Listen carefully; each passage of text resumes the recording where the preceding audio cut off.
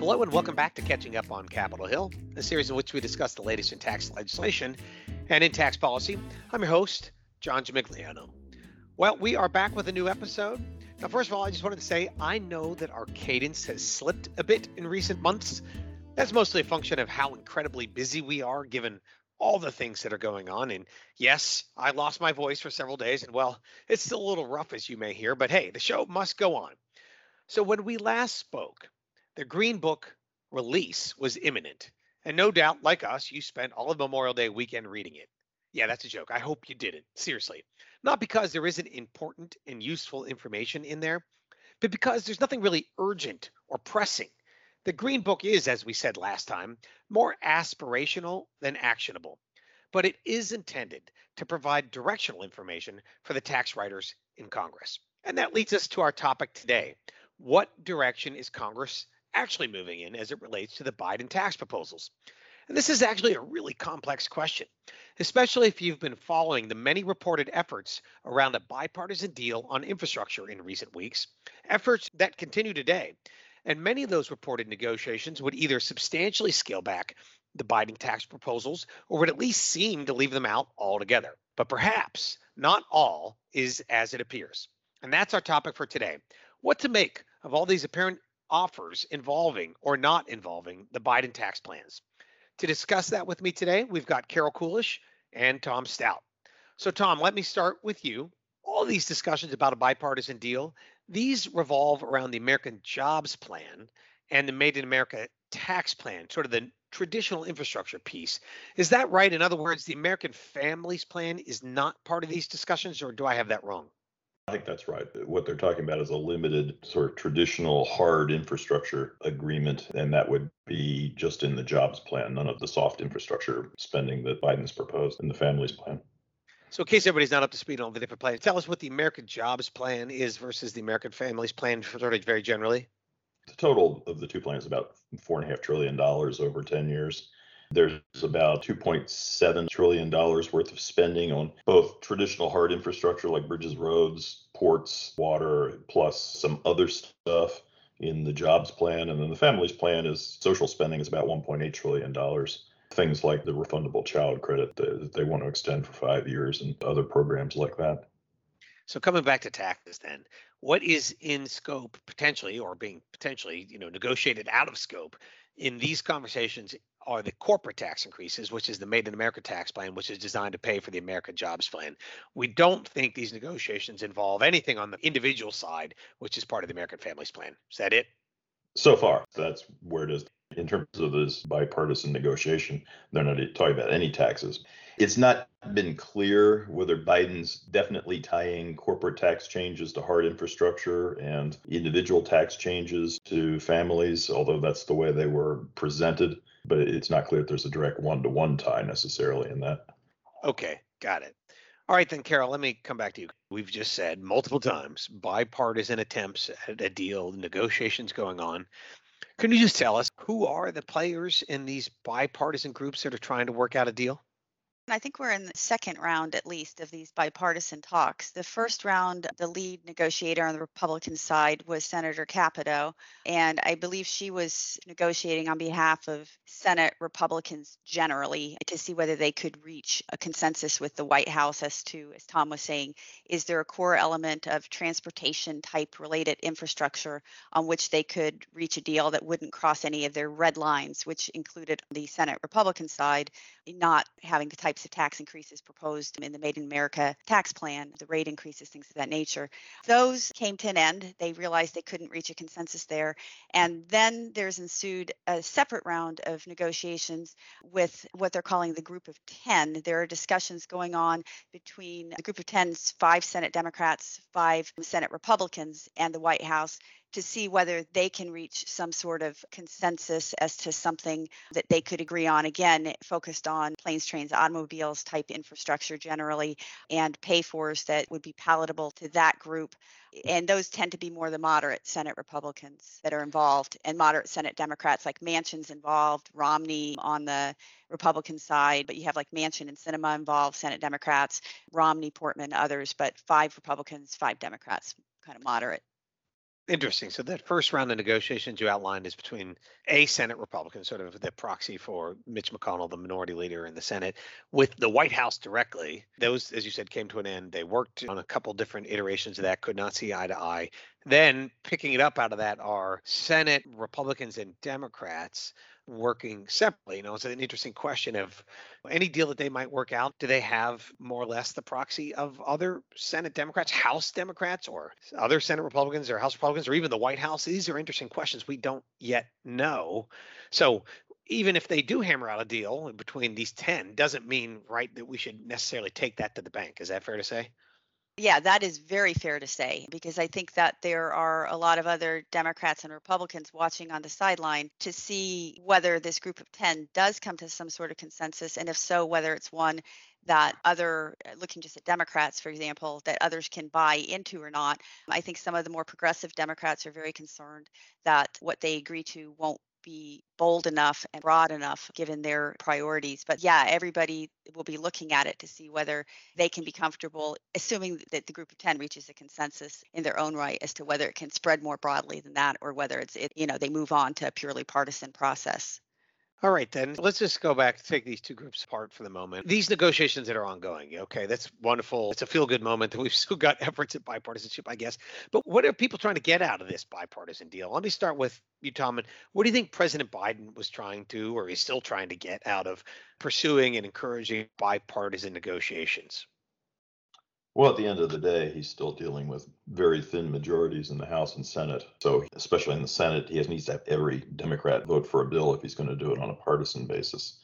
And one of the things that Manchin, who's clearly one of the keys in all of this, has demanded all along is regular procedure and attempts at bipartisanship and so forth. And so, at the very least, Biden has to make at least a show of trying to reach some sort of agreement with Republicans to get enough Republican support, ideally to pass a bill without going through budget reconciliation, getting 10 on board so they can get the 60 required that doesn't, implicate the filibuster, which Manchin's also vocal about. So he needs to at least make the effort. But one of his complications here is that making the effort here on the kind of bill of the size that they're talking about would require them to try to then do a second bill. And that greatly complicates things for those who have priorities that are left out of this first bill. So it sounds like then that the president needs to at least try to make a bipartisan agreement. And then having shown that he's tried, if it fails, then that will be sufficient for the more moderate Democrats to say, is that what you're saying, Tom? Look, we tried. We did our very best, but infrastructure spending is too important to America. And now we're going to have to go it alone. Is that the idea then? Yeah, I would say it's required. Whether it's sufficient or not, I think remains to be Yeah. seen. Good point. Okay, so that's maybe what's in it for President Biden, maybe Democrats more broadly. Carol, let's flip it around the other way. What is in it for Republicans in the minority in both the House and in the Senate to be working on negotiating a bipartisan deal on this with working with Democrats? What might be in it for them? I do think there are some Republicans who would like to be able to make some progress on some of the infrastructure issues that have been affecting roads, bridges, ports around the country, and in their districts and in their states, that they recognize that this is something that's important. It's important both nationally as well as parochially, that there are projects in their areas that I think they believe are important to address. Infrastructure has been an issue that's been out there for a while. Big question is, can you find a way to reach agreement on it? Always the question is pay fors. Do you increase the deficit? Can you find a politically palatable way to pay for it? And that's usually where, not to do an infrastructure pun, but where the rubber hits the road. So I do think there are some Republicans who are genuinely interested in seeing whether there is some aspect of infrastructure they can address. I think there's also some political considerations that come into play, that the longer the negotiations go on, that sort of more time off the clock, which puts more pressure on the Democrats.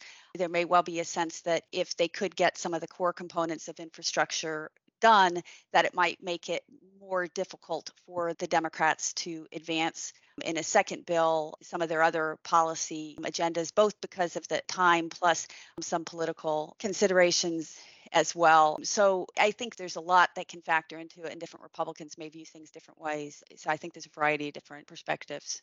So it sounds like there's something in here for potentially in a bipartisan deal that both Democrats and Republicans alike. And the big picture is, as you were sort of alluding to there, Carol, Infrastructure spending is pretty popular. People like it. The idea that it creates jobs. Everybody likes to have their roads nicer, right? Maybe cut down their commutes, whatever it is. And so I think there has generally been viewed for a long time is that on a bipartisan basis, people like the idea of infrastructure spending. But as you also said, Carol, the hardest part has always been, and this is where Republicans and Democrats sort of go their separate ways, is to how to pay for it or whether to pay for it or to what extent to pay for it. And that's where it gets so hard. So let me come back to it with our last question. I guess I'll start with you, Tom.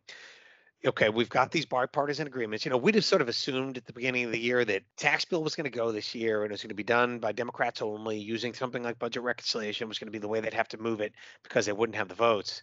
But now we're deep into bipartisan discussions. So is there a bipartisan deal to be had here on infrastructure or not? That's the real question. So what are your thoughts, Tom? I think little chance. The reason for that being that the Biden administration and general Democratic view of quote unquote infrastructure is a lot broader than bridges and roads and water. It includes broadband and supply chains and research and education and training and childcare, income support, housing support. It includes a lot of other things. And the risk that the more progressive side of congressional Democrats, the downside they're going to see in doing a small bill around which there's general consensus we have to do something about bridges and roads, that doing something like that first undermines the chances of broader legislation being enacted at the end of the day. It becomes more difficult to do that, and they'll worry about that falling through the cracks. So the idea of trying to come up with a bipartisan deal like this carries a lot of downside for that group. I think they're going to resist the idea of doing that, particularly when it appears that the pay for in the smaller bill that's been discussed is, largely, what you might call Washington accounting. It's clawing back money from the March bill that hasn't been actually spent yet, although it's been allocated, and setting up an infrastructure funding facility, which would really be mostly trying to attract private money, imposing fees on electric vehicles, which some who think that electric vehicles are a good idea for climate change aren't going to see as necessarily a move in the right direction. A lot of it is funny money that really doesn't amount to much. So my view is that we're probably, while we're going through the show of bipartisan negotiation, we really haven't changed much from where we thought this was headed at the beginning of the year, which is a Democratic reconciliation bill. I agree with you on all of that, Tom, with maybe one minor exception, which is there is a lot of Washington funny money floating around in some of these proposals. But Washington is usually pretty comfortable with their Washington funny money, so they might ultimately embrace that. But it doesn't solve all the other problems you talked about, and they'll probably still want more than just the funny accounting they've got for some of these things. So I largely agree with you, and I think we're still pretty much where we were, which is we're looking at a reconciliation bill at the end of the year.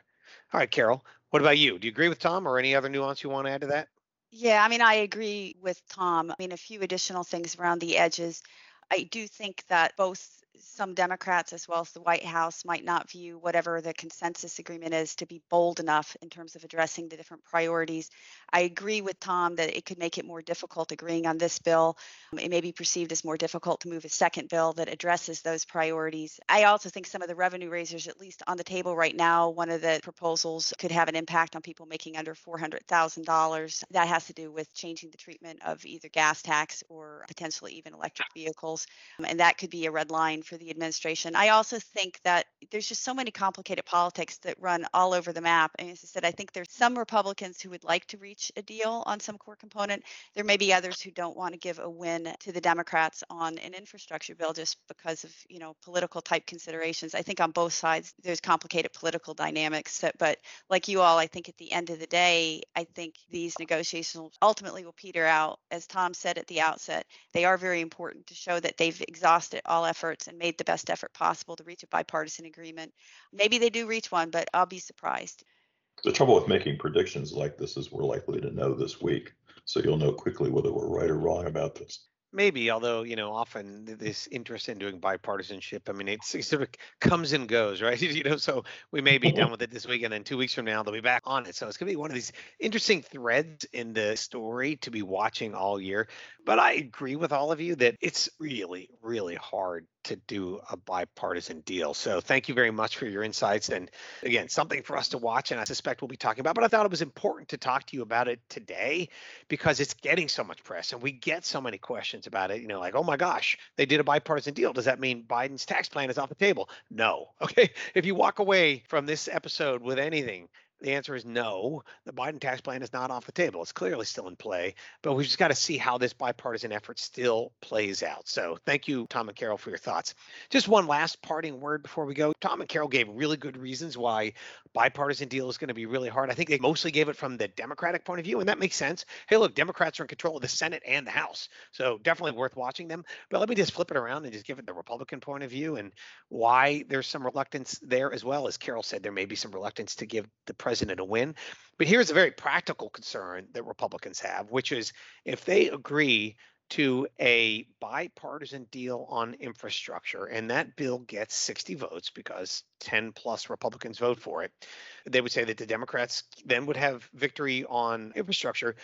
But then they would still have available to them their fiscal year 2022 budget reconciliation bill to come back and pass any tax increase that they want to do or anything that they want to do. And Republicans would then feel like they'd enabled the possibility of those substantial tax increases that they otherwise oppose. So from a Republican point of view, the only way I think they can agree to a bipartisan deal on infrastructure is if this is the bill, like this is it, we are done for the rest of 2021. And that means probably they can only give 9 votes so that Democrats would still have to do budget reconciliation and burn up their budget reconciliation on this bipartisan bill, which then turns back to Democrats who would likely say, why would I do that? So you could see there's so many complexities in trying to get a bipartisan agreement that are going to make this really, really complicated. Not impossible. Nothing is ever truly impossible, but are going to be really, really hard. So keep your eyes on the process, but also don't lose sight of the Biden tax plan. All the more reason to go back. Take a minute to read the Biden Green Book at your leisure. With that, thanks again for tuning in to Catching Up on Capitol Hill. Please don't forget to submit your questions, your comments, and suggestions to our inbox. Take care, and I hope to see you soon.